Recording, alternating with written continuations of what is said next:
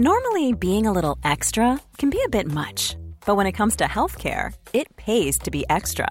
And United Healthcare makes it easy with Health Protector Guard fixed indemnity insurance plans. Underwritten by Golden Rule Insurance Company, they supplement your primary plan, helping you manage out-of-pocket costs without the usual requirements and restrictions like deductibles and enrollment periods. So when it comes to covering your medical bills, you can feel good about being a little extra. Visit uh1.com to find the Health Protector Guard plan for you. Say hello to a new era of mental health care. Cerebral is here to help you achieve your mental wellness goals with professional therapy and medication management support. 100% online. You'll experience the all-new Cerebral Way, an innovative approach to mental wellness designed around you. You'll get a personalized treatment plan from a therapist, prescriber, or both in a safe and judgment-free space. Your Cerebral therapist or prescriber will outline a customized plan with clear milestones along the way, so you can get to feeling your best. With Cerebral, you're not alone in your mental health journey. We're here to empower you to live a fulfilling life. So take that first step towards a brighter future and sign up today at Cerebral.com/podcast and use code ACAST to get 15% off your first month. Offer only valid on monthly plans. Other exclusions may apply. Offer ends July 31st, 2024. See site for details. Hey, I'm Ryan Reynolds. At Mint Mobile, we like to do the opposite of what Big Wireless does. They charge you a lot. We charge you a little. So naturally, when they announced they'd be raising their prices due to inflation, we decided to deflate our prices due to not hating you. That's right. We're cutting the price of Mint Unlimited from $30 a month to just $15 a month. Give it a try at mintmobile.com/switch. $45 up front for 3 months plus taxes and fees. Promo rate for new customers for limited time. Unlimited more than 40 gigabytes per month. Slows full terms at mintmobile.com.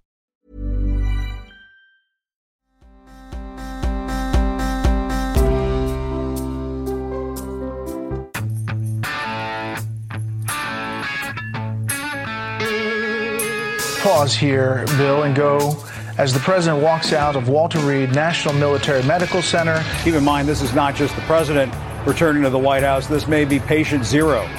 This is the virus coming back to the White House. The reason I was able to stay sequestered in my home is because some black woman was able to stack the grocery shelf. We've all stacked grocery shelves. Black women, Americans, don't feel bad like he's singling you out, although he does seem to have some baked-in notions about the black community, and we've seen that now for years. I mean, you got the first sort of mainstream African-American who is articulate and bright and clean and a nice-looking guy. I mean, that's a storybook. Ooh, the first one. Obama was the first one. He wasn't no shelf stalker. Oh, man. He's just got a... I don't think he's got a nefarious racist bone in him. I don't think he's like that, but he certainly has some arcane notions about and some stereotypical thoughts on the black community. Poor kids are just as bright and just as talented as white kids. Thanks, I guess. I guess. I don't know. It doesn't matter. Nothing gets... he doesn't take a hit on any of this stuff. Listen, you got to come see us when you come to New York, VP Biden. I will. It's a long way until November. We got more questions. You got more questions, but I tell you, if you have a problem figuring out whether you're for me or Trump, and you ain't black. It don't have nothing to do with Trump. It has to do with the fact I want something for my community. I would love to see Take a look at my record, man. I extended the voting rights 25 years. I have a record that is second to none. The NAACP has endorsed me every time I've run. Come on. Take a look at the record. I've been critical of you. I have a few things I want to talk to you about. I know you have. Yeah. You don't know me. Whoo, the NAACP has supported me, so shut up and get behind him. Anyway, that's not the big news today. Yes, Biden did have a gaffe. It's something. It happens. The reason I was able to stay sequestered in my home is because some black woman was able to stack the grocery shelf.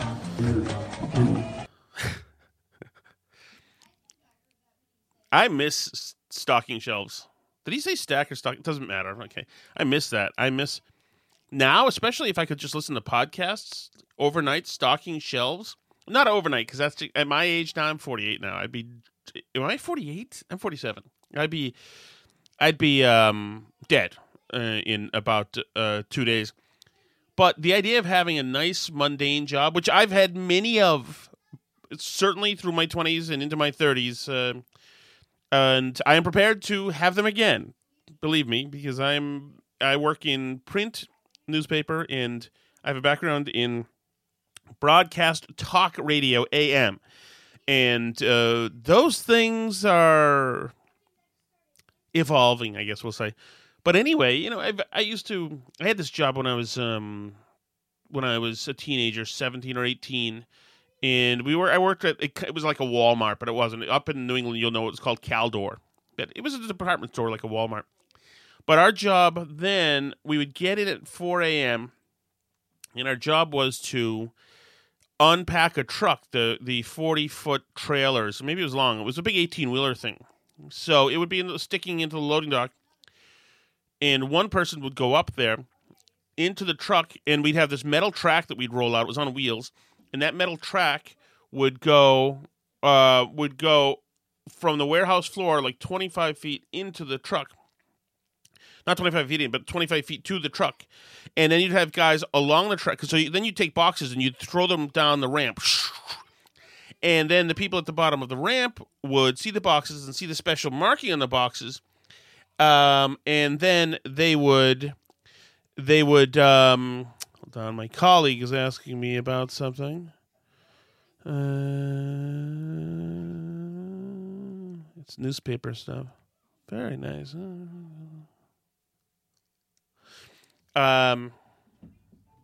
That's tomorrow's front page. And it looks great. So, anyway, so this, you'd grab the boxes from in the truck with a guy up there, be a guy with a weight belt on, usually kind of a strong guy. So he'd take the boxes and chuck them down the ramp that were on rollers. And as the boxes would head towards the end of the ramp, and this had to be done in record time because these shelves need to be stocked every day before the store opens. And as they go to the bottom of the ramp, there's markings on each box, and workers down there would grab the box and put it on whatever pallet that it needs to go onto. So in other words, you'd fill up a pallet full of housewares, and the thing marking might say H for housewares or electronics. HVM, high value merchandise, we weren't allowed to touch that.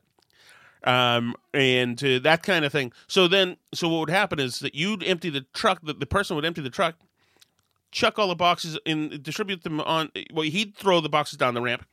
The guys at the bottom would put all the stuff on pallets, and then take pallet trucks or pallet jacks and run to the whatever department and unload the things in what did they call them? Bulkheads?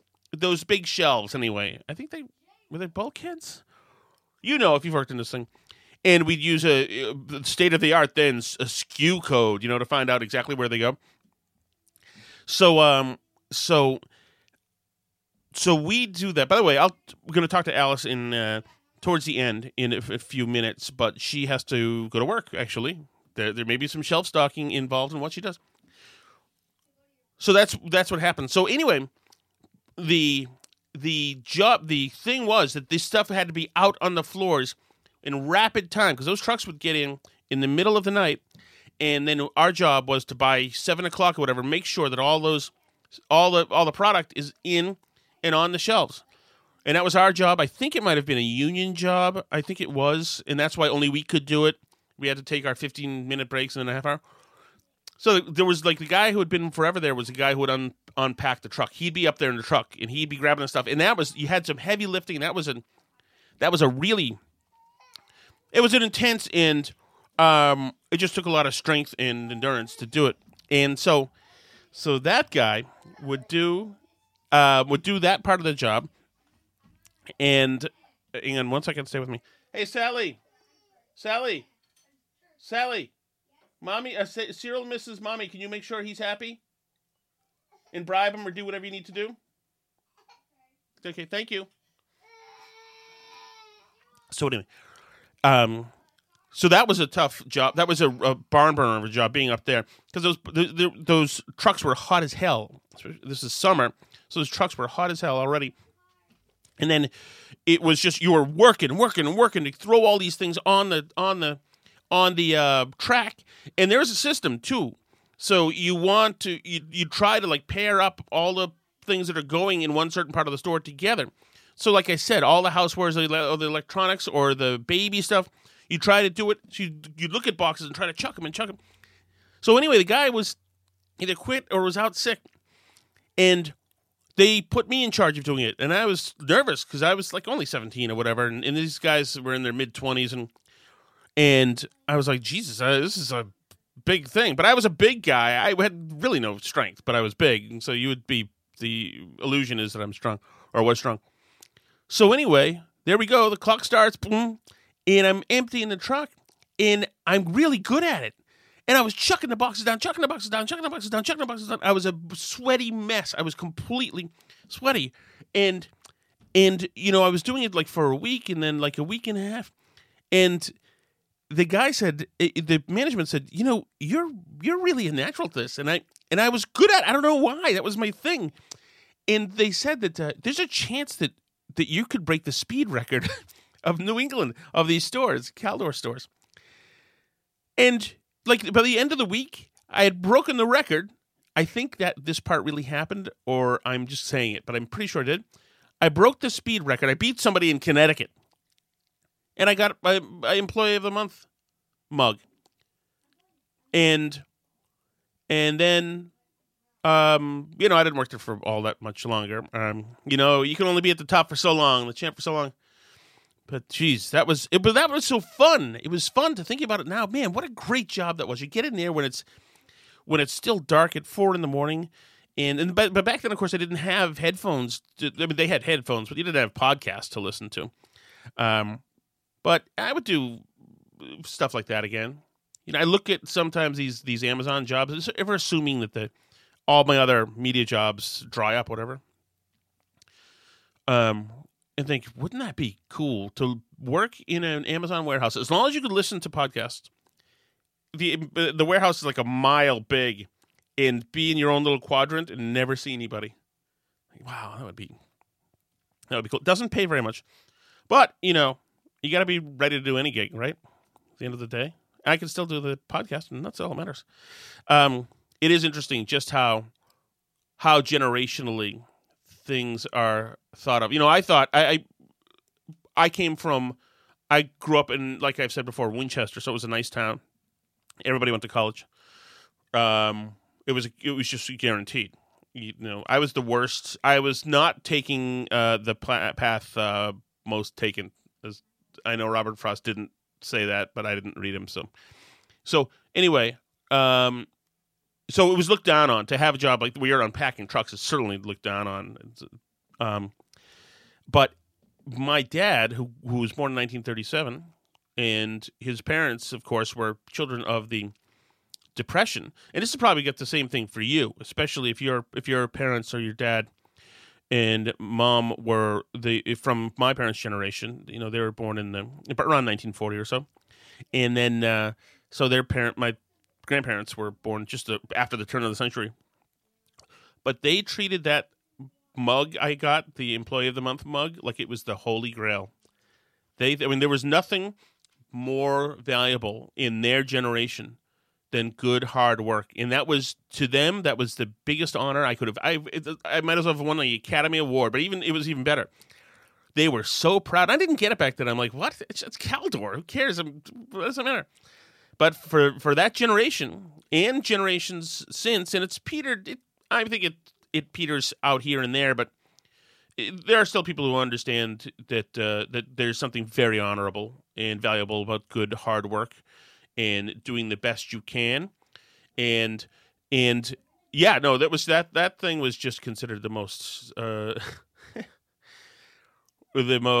cherished symbol of success, and they were very, very, very, very pleased. If you have stories like this, please feel free to DM me them, or you can hit me up on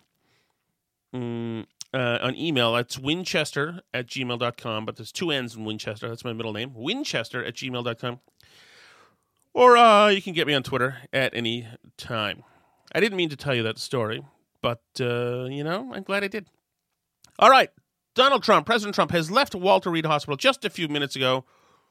As you can imagine, the media is not pleased. Listen to this reporter yell to him as he's leaving the hospital, or arriving at the White House. You can see that they've got their script ready, and it reads like this. Pause here, Bill, and go as the president walks out of Walter Reed National Military Medical Center. Let's listen in. Mr. President, how many staff are sick? How many of your staff are sick? Thank you very much. Thank you. Do you think you might be a super spreader, Mr. President? Man. Do you think you might be a super spreader? Wonder, was that a question that's meant to be answered, or is that a question meant to highlight the questioner and get him some Twitter love? But that's the press. I mean, they're not there for you. They're not there to serve you. They're not emptying that 40-foot truck to get your stuff to housewares. They don't care about you. We live in a world with HVM, high-value merchandise, and that's not your world, so screw you. They don't care. He did it. So Trump is back. Now, it's funny. I talked to Michael Graham this morning at 6:43. For some reason, we talk way too often. We talk every morning, and usually it reminds me of our dog. I have a dog named Pepper, who's you've probably seen her if you follow my Instagram, which is Calvin Caspian. Pepper is a jerk, but she's a nice-looking doggy. She's a foxhound, and every day now, Pepper runs to the fence in the side of my yard, and the dog over there is named Shannon. And every day, Shannon and Pepper, there's a wire fence, so they can't really fight. But every day, Shannon and Pepper fight for 15 seconds through the fence. Nobody gets any good shots in because there's the fence is in the way. And even though it's wire and you could probably stick your hand in there, nobody really... But it's every day. Every day they have this brawl. Every single day. And that's the media. And that's what they intend to do. That's what they're there to do. And it's just a simply each day is a facsimile of the last. So, other news today: Joe Biden is out and about. He's on a campaign trail. He's continued to be magnanimous about President Trump, although I assume that's going to end at some point. As Trump feels better, I assume he'll be returning to. I think he'll be returning to his old form or his pre-COVID form. Maybe not. It would be a good time to pivot. Being down 14 points in a national poll is not great news. But who knows? I don't know. I mean, does he have pivot in him? Hold on, there's either an animal or a child in the door here. I'm just trying to close this door. Okay. So I don't know. But here's Joe Biden. Once again, now he's made it firm. You will be, under a Biden presidency, you will be masking up. At the top, my prayers continue to be with the President and the First Lady for their health and safety, as they're, like so many American families, are dealing with COVID-19.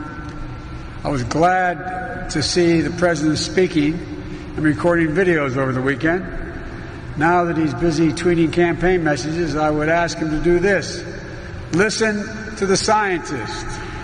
Support masks. By the way, that is excellent copy that's in Biden's script. That's in that teleprompter. Now that he's up in busy tweeting again, totally encapsulating Trump in kind of a satirical way, but he is up busy tweeting again. That's just good copy to say busy tweeting. You know, he's not busy presidenting; he's busy tweeting. This is a good tone by the Biden campaign to handle. It's just politically. I mean, I don't know. Remember, this is the politics of this thing are a game, but Team Biden has hit a good stride here. Helped, of course, by the global pandemic. Helped also by the fact that when Trump is dissing masks for weeks and weeks and months and downplaying the virus, I think that is a trait, or that is behavior that actually displays some leadership and courage. And you want to see strength in leadership and courage from the President of the United States. And that's a kind of nice, swaggery thing to have, too. If you're saying, I'll wear the mask, but I don't really like to wear them, and I'll social distance, but I don't really like to. I wanted to get back to normal. You're signaling to people that you want to return to normal, and you're signaling to people that you're going to bust through this COVID, like the football team that when they run through the banner, you're going to break through this thing, and you're not going to be hindered by it. And that is a very good and alpha thing to say, unless you get COVID, in which case it's a bad look. But that's when you're a guy like Trump, and this strength and brand building is about being the best, being the strongest, being the fastest, being the whatever in history. They tell me it might be the best of all time. When you're a smack talker like that, then one of the reasons a lot of people don't do smack talking is because they've been bitten in the behind by it. So you got to be a special kind of guy to be a smack talker, and you have to develop a thick skin, because when you get pie in the face, nobody has empathy for you. But I digress. Support a mask mandates nationwide. Require masks in every federal building and facility and interstate travel. I'm sure everybody in every federal building has a mask on. I'm sure that they require masks already. Interstate travel, though, that's when we're having a little bit of a problem here. Because who's going to wear masks when? I mean, it's an unrealistic thing to do. It could be a nominally practical regulation and meant to have the spirit of it usher through a certain behavior by the masses. That said, that you're going to have a problem if the executive branch says, unless you're in one of the executive buildings, by the way, we declare from on high that you in the states have to do mask stuff. There's no. It's a slogan more than a policy point. Urge every governor and mayor to do the same. We know it saves lives. His administration just rejected a mask. So to say we know it saves lives, the common cloth mask, the surgical masks that you see, those are not. This is the CDC suggests that those are not effective in stopping or prohibiting droplets, coronavirus droplets, aerosols, whatever they're called, from getting into your mouth and nose. Those ones. The N95 and better are considered the things that can be more effective. But it's fine. I don't want to do mask talk all over the place. But remember, the CDC says the ones that we're using aren't really effective for COVID. But they don't want us getting the N95s because they don't want a shortage. And they say it's right on their website. I'm not a mask truther or anything. Go look it up. It's the stuff. The stuff is right there. To say it saved lives, I guess probably it has. I mean, being locked down has saved lives when not many people were on the streets and driving in cars. Well, that's probably more provable. Mandate for public transportation on Friday. The SEIU came along and said, we need to be protected. And they said no. I believe that was wrong and not very rational. Yeah. This is... So, I mean, he's been inconsistent on this. A couple months ago, he didn't think a mask mandate itself was very rational. There's a constitutional issue whether the federal government could issue such a mandate. I don't think constitutionally they could. I know you have to decipher that with something. Just play that at half speed. There's a constitutional issue with whether the federal government could issue such a mandate. Says I don't think they could. But we'll see. But they're mad at you. It doesn't really matter. Government is mad at you. It's not just the federal government. On the state level, is it Andrew Cuomo? Is he the governor? Chris Cuomo is the CNN. Andrew Cuomo is mad. And he is mad. How do I say this gingerly? He's got an issue with the Jewish community, and he would like the Jewish community to fall in line immediately. And he's going to make it quite clear that there will be ramifications if you do not. I have to say to the Orthodox community tomorrow, if you're not willing to live with these rules, then I'm going to close the synagogues. Huh. Now, just anecdotally, do I find that a lot of my Jewish acquaintances like to be singled out? No. No, I would say that there's a historical precedent that might make them sensitive to that kind of thing. But he said it. He means it. I have to say to the Orthodox community tomorrow, if you're not willing to live with these rules, then I'm going to close the synagogues. Talk about a court battle. Good luck with that. But I'm sure he'll try to do it, and who knows? Who knows? Now, it's interesting that he singled out the Jewish community. Now, there are indications that other communities as well are having problems with COVID. We've been told that a certain community is suffering more under the disease, and that indeed the fatality rate is higher for some communities more than others.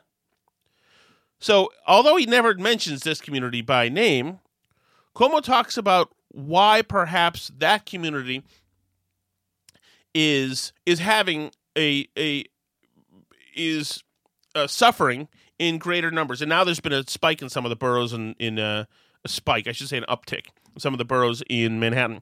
So Cuomo doesn't mention the community, another community who is having a problem handling this disease, which is tragic. But he really draws a faint chalk outline of what he's trying to say. The NYPD tension with the community. What community? Is it the Orthodox Jewish community that they're having? Where is their tension, Governor? Tell us exactly. The NYPD tension with the community. Do they want to engage in this kind of activity? Then you go to, the mayor's been using the sheriff. The sheriff's office is 150 people. What do you think 150 people are going to do? Well, I appreciate you transferring some blame to the idiotic mayor of New York, but you skated past the vagary there for a moment that I think you need to color it in for us a little bit more. The NYPD tension with the community. Do they want to engage? It's a Lives Mattering event happening, a Minnesota police incident affected community. In this kind of activity, then you go to, the mayor's been using the sheriff. Right, now don't worry about what the mayor uses. So in other words, you have beat the crap out of the police for 4 months since the George Floyd killing in another state. You have threatened to defund the police. You have persecuted the police in the media continually. You have allowed crime to spike. You have allowed people to target the police with violence on the streets of New York. And you're acting like for some reason the police are not engaging with the community.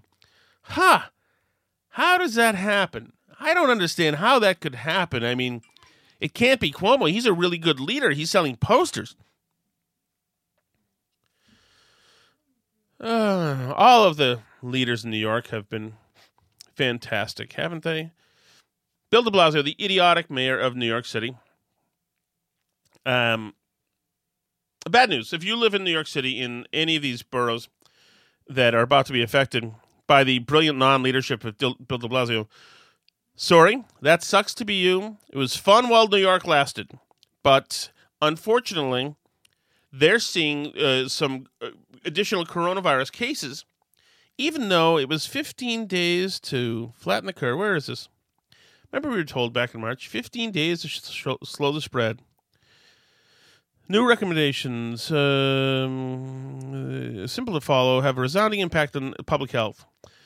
Built on the CDC's general recommendations to help prevent the spread, there should be continue practicing personal hygiene, including washing hands for at least 20 seconds, etc.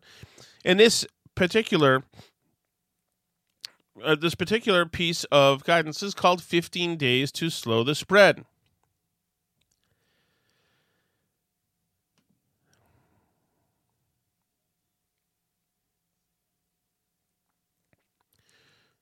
From the CDC, 15 days in the World Health Organization, 15 days to slow the spread. If you feel sick, stay at home, don't go to work. If your children are sick, then it just needed 15 days. You did what you were supposed to do. You waited your 15 days. Are we going to open by Easter? I thought we were going to, then we weren't going to. But now the goalposts have been moved to simply not the days of worrying about being overrun in hospitals. That's over. That already happened in New York City. The hospitals actually were never overrun, but they lost thousands of people. But what's happening now is there are more cases in some of these boroughs. They're doing more testing. There's some of these more cases in parts of Manhattan.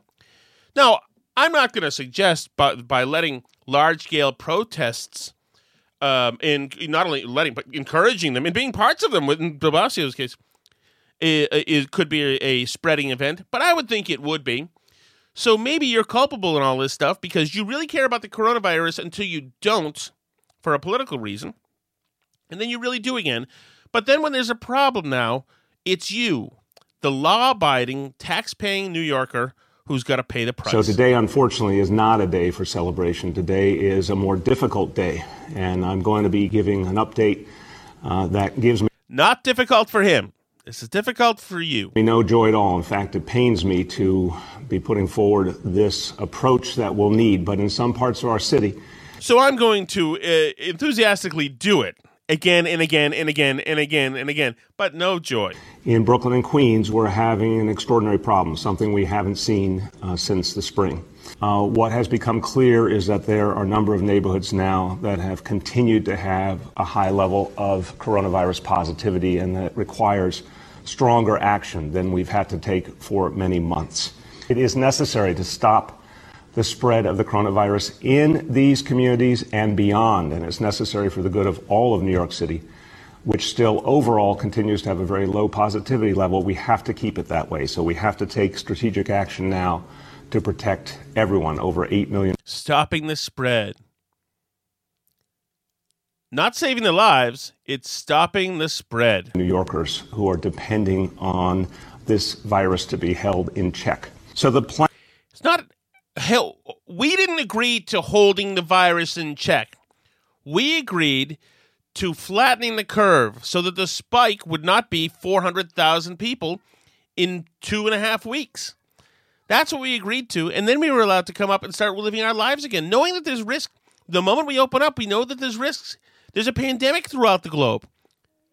But it's going to go at some point, and then we're going to have to pick up the pieces of our lives. The plan is to rewind in these 9 zip codes, to rewind, to go back. Rewind. That sounds so anodyne. No. It's not that we're cutting off all the income you have to save you, your family, your business, your house, your parents, your livelihood, your kid's future. No. We're just rewinding. Be a good person about wear a mask. To address the problem by using the tools that we know work, which is to ensure that non-essential businesses are not open and a variety of activities are not happening. Right. So you're screwed.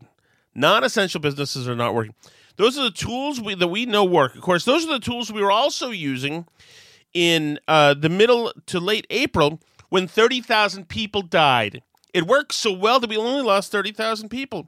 Of course, in March, we were using different tools to try to prevent the virus in New York and San Francisco. The risk to New Yorkers for coronavirus is low, and our city preparedness is high.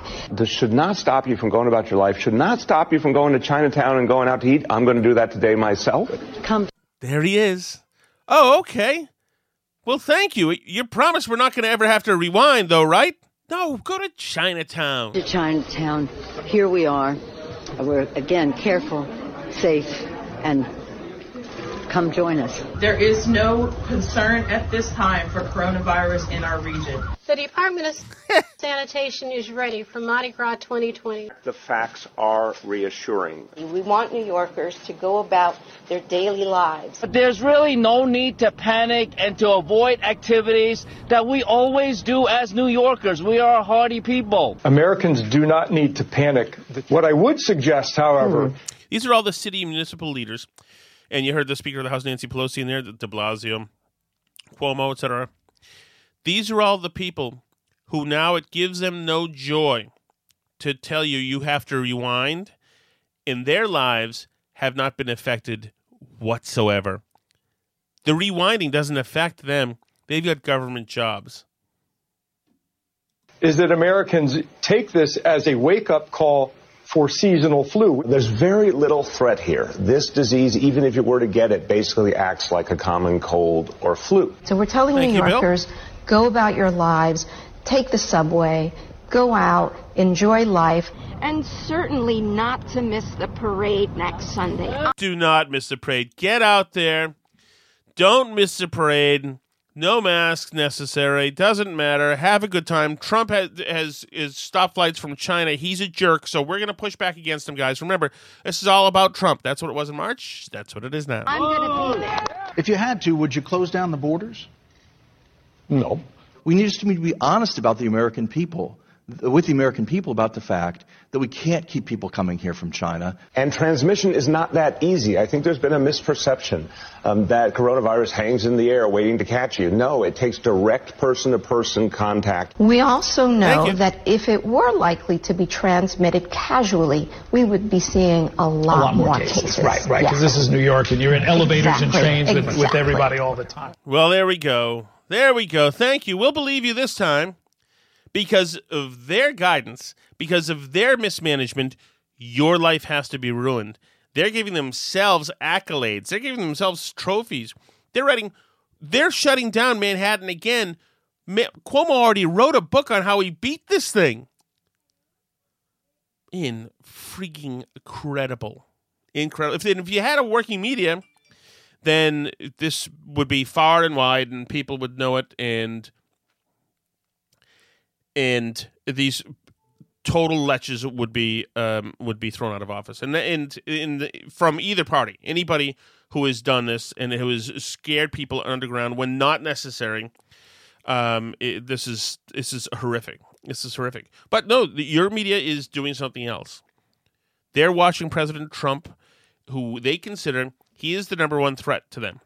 It is not the coronavirus.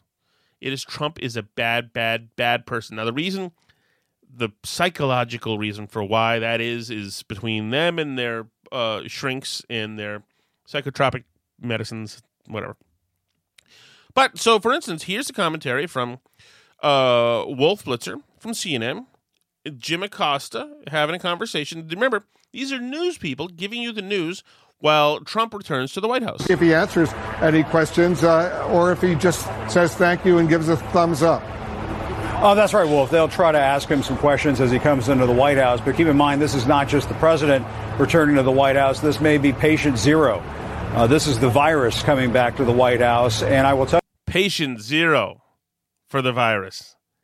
He is the virus. Hey, Wolf, having been here all day, it is eerily quiet and empty inside the corridors of the West Wing. With Kayleigh McEnany, the White House press secretary, testing positive for the virus, 2 press assistants testing positive for the virus.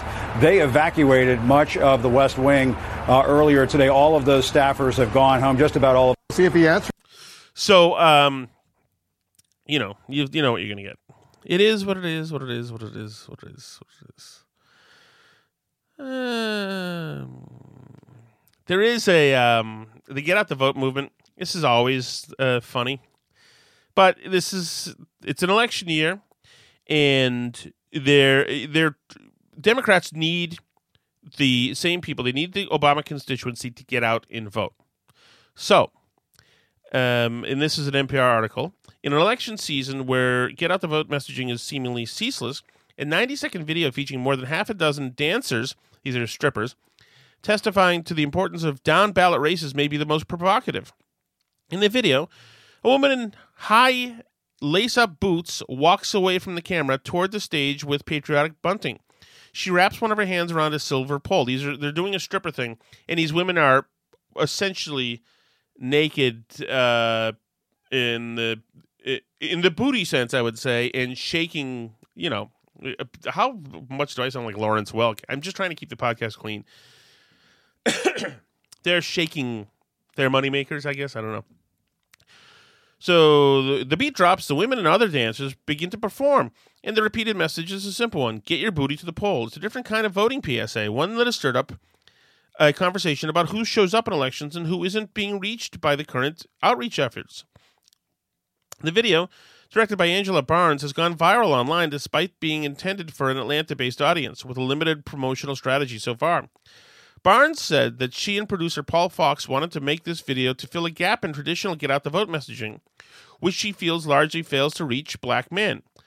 But she said she wanted to target a more specific, smaller demographic within a subset of potential black male voters, so she chose to center the video on Atlanta's booming strip club scene.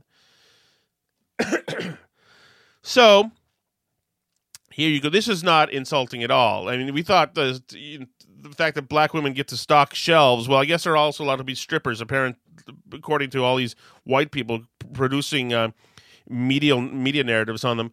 So here's a little bit of the spot. I think I took the swear out of this. Get your booty to the pole, get your booty to the pole, get your booty to the pole, get your booty to the pole, get your booty to the pole, get your booty to the pole. The repetition is there. Booty to the pole, get your booty to the pole, yeah. Did we get your attention? Good. So, you really not gonna vote? You know it's more than just the president on the ballot, right? Check it. A district attorney decides who to prosecute, including whether or not to go after dirty cops. Do you know who elects the DA? We do, but you don't want to vote. Can't make it rain if you locked up on some bull. Want trades and coding taught in our schools? Then vote for the school boards that will prepare us for the job market. Want to end cash bail? Well, then vote for the sheriffs and county officials that feel the same way you do. But you talking about, oh, they gonna pick who they gonna pick, shawty. Well, if you want to make it rain, don't get locked up for no. Anyway, I don't know if they're gonna pick who they're gonna pick, shorty.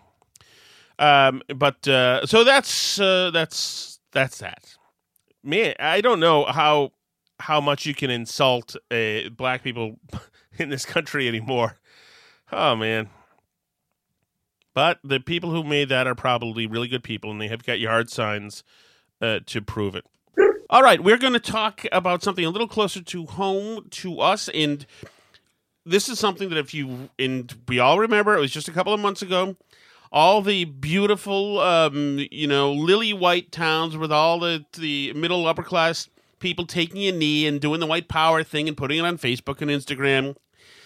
This is the real life consequence of cultivating that kind of thinking, that kind of performance art, and just watering the weed that is this intersectional rabid movement. That is really wokeism 2020, and it's coming to our town, which we'll tell you in a second. We just got this email, and it's coming to your town. Go right, Alice. How are you, by the way? I'm well.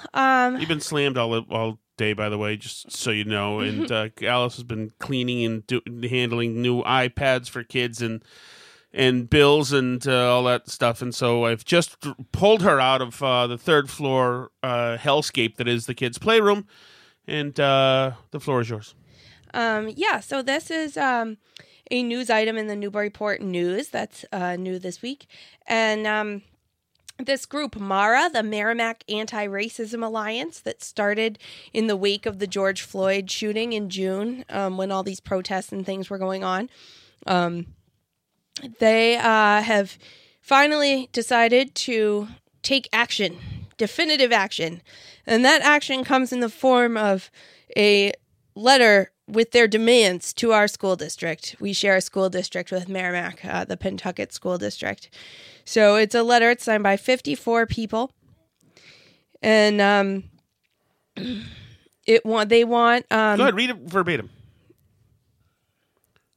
This is the least surprising thing, of course, that I have that I have read, or whatever the article. Just read the article, wherever we were sent by our informant neighbor. So the article says, the Merrimack Anti-Racism Alliance has sent a letter to the Pentucket Regional School Committee demanding annual anti-racism training for all administrators and staff members, anti-racist curriculum at the schools, and the retirement of the Sachem mascot. Oh, we saw that coming. Yeah, so MARA, which formed in early June, is a group made up of community members from Merrimack, Groveland, West Newbury, and surrounding towns. With conversations about race increasingly taking place around the country and the world, the group said in its letter to the committee, many members of this district may believe that racism is not a notable issue in our district, but that is simply not the case. Trump voters. The letter, signed by racism is everywhere in this district, and sent September 28th, features an anonymous testimonial by a mother of two from the Dominican Republic who describes her son's experience with bullying while attending kindergarten in the district. I want to be clear. I don't approve of bullying. The experience, which resulted in a trip to the emergency room, led the family to pursue other educational options outside the district. We need training. Who knew that bullying and hospitalizing a little kid was something that was seen as untoward, not acceptable in kindergarten? You know what I think would help? Would be if we make everyone who's white feel bad about being white. I think that would help a lot. That is apparently already largely been done. I know. So anyway, it must be the color blindness that caused the bullying. I don't know, because they go on to say that this is one of the many reasons why we are writing to you, to emphasize what we need to discuss and pursue, that we need to discuss and pursue meaningful change in regards to how our district discusses, teaches, and thinks about race and racism, members of the group wrote. Before in other words, that it's everywhere. And even though you may not think so, and even though this community is predominantly almost completely white, and even though half of the residents here have Black Lives Matter, they did everything we were told to do this summer. They have the stickers. They have the lawn signs. You know, they went to the rallies. They used Instagram. Right. It wasn't good enough. Right. With the letter, the group included an appendix of anti-racist articles, books, films, and podcasts for the district to consider weaving into the curriculum. In an email to the Daily News, Ashley Linehan, a Merrimack resident and Pentucket Regional High School class of 2015 alumna, by my math, that would make her about 23 years old. Mm-hmm. Is that correct? Well, she's a sage then, definitely. It says, now, do you want to take guesses on Ashley Linehan's racial or ethnic background? I would say she was a white woman of Northern European descent. Well, they don't specifically say, but she said she joined Mara so she could use her privilege to draw attention to issues that BIPOC, Black, Indigenous, and People of Color, have been raising for years. The mascot issue, to name one, as well as the fact that it is undeniable that racism is still undeniably intertwined into our institutions, our societies, and our consciousness. There you go. Small town racism, colorblindness, and microaggressions are still racism. Yes, very. Tell me, is it the colorblindness that landed the young child of Dominican background in the hospital? Is it the colorblindness? That was Systems, by the way, in very red state, Massachusetts, of course, in a blue part of the bluest state. It's Ashley Linehan is a know nothing. But go ahead.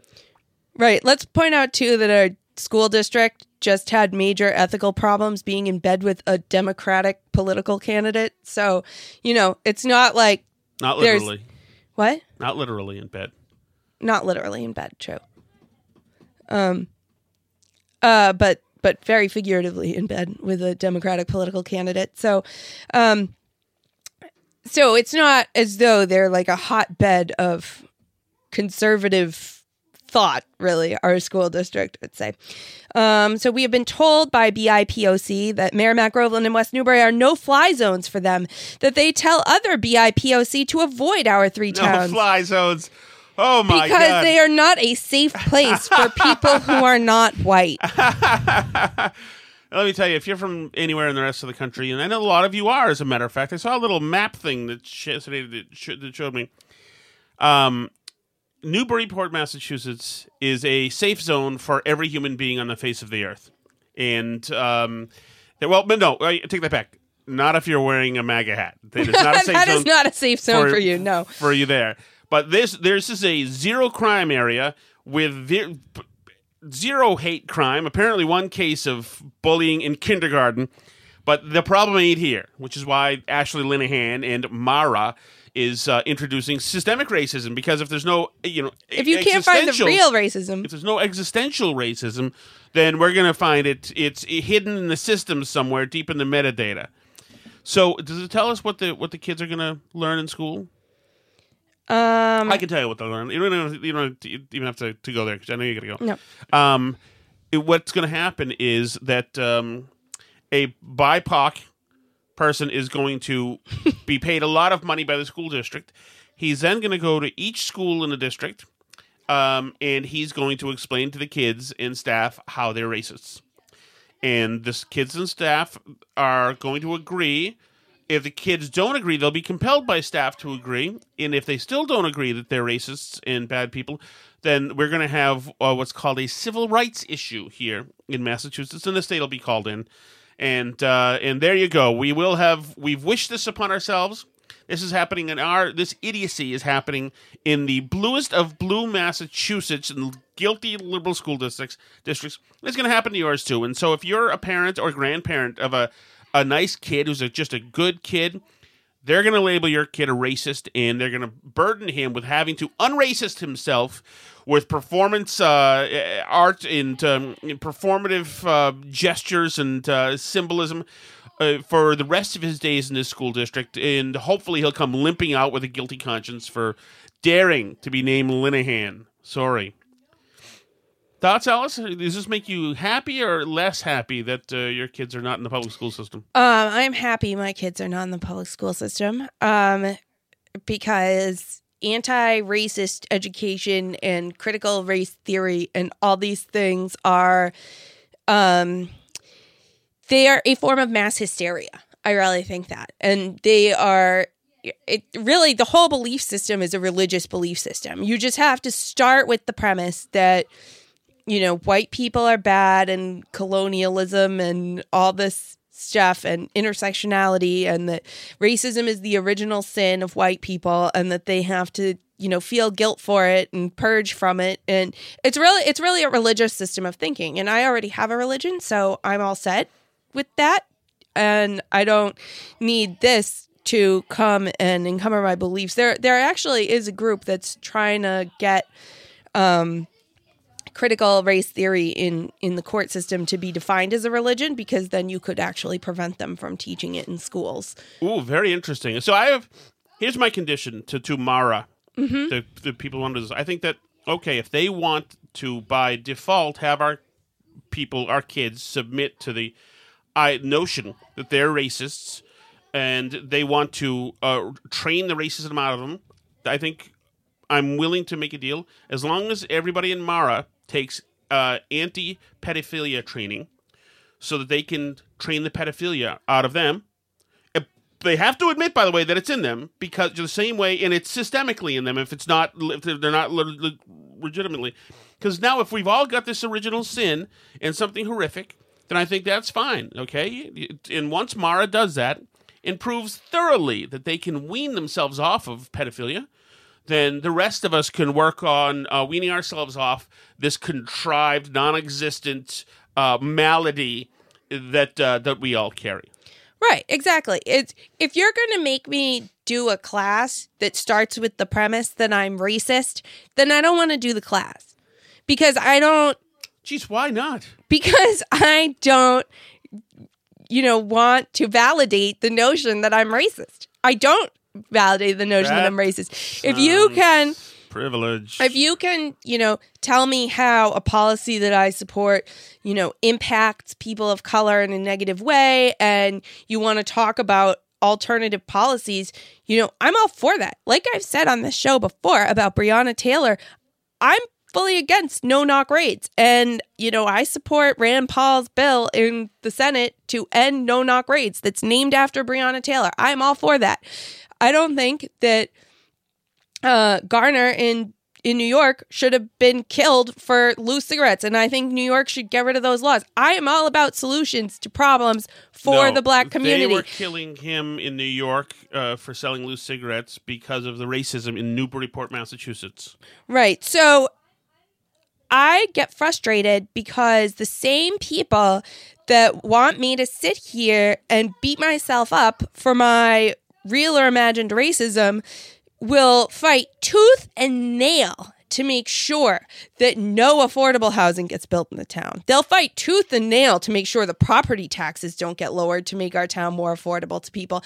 Because let me tell you that a real issue facing the Black community is lack of housing that they can afford, because unlike white people who have passed down generational wealth, often in the form of real estate, a lot of Black people have no generational wealth to fall back on. They don't have a down payment for a huge house in West Newbury or wherever else. And the more that you feed into that system, the more that you're going to make it harder to have Black people in your community. And some people might think that that has more of a real world impact than,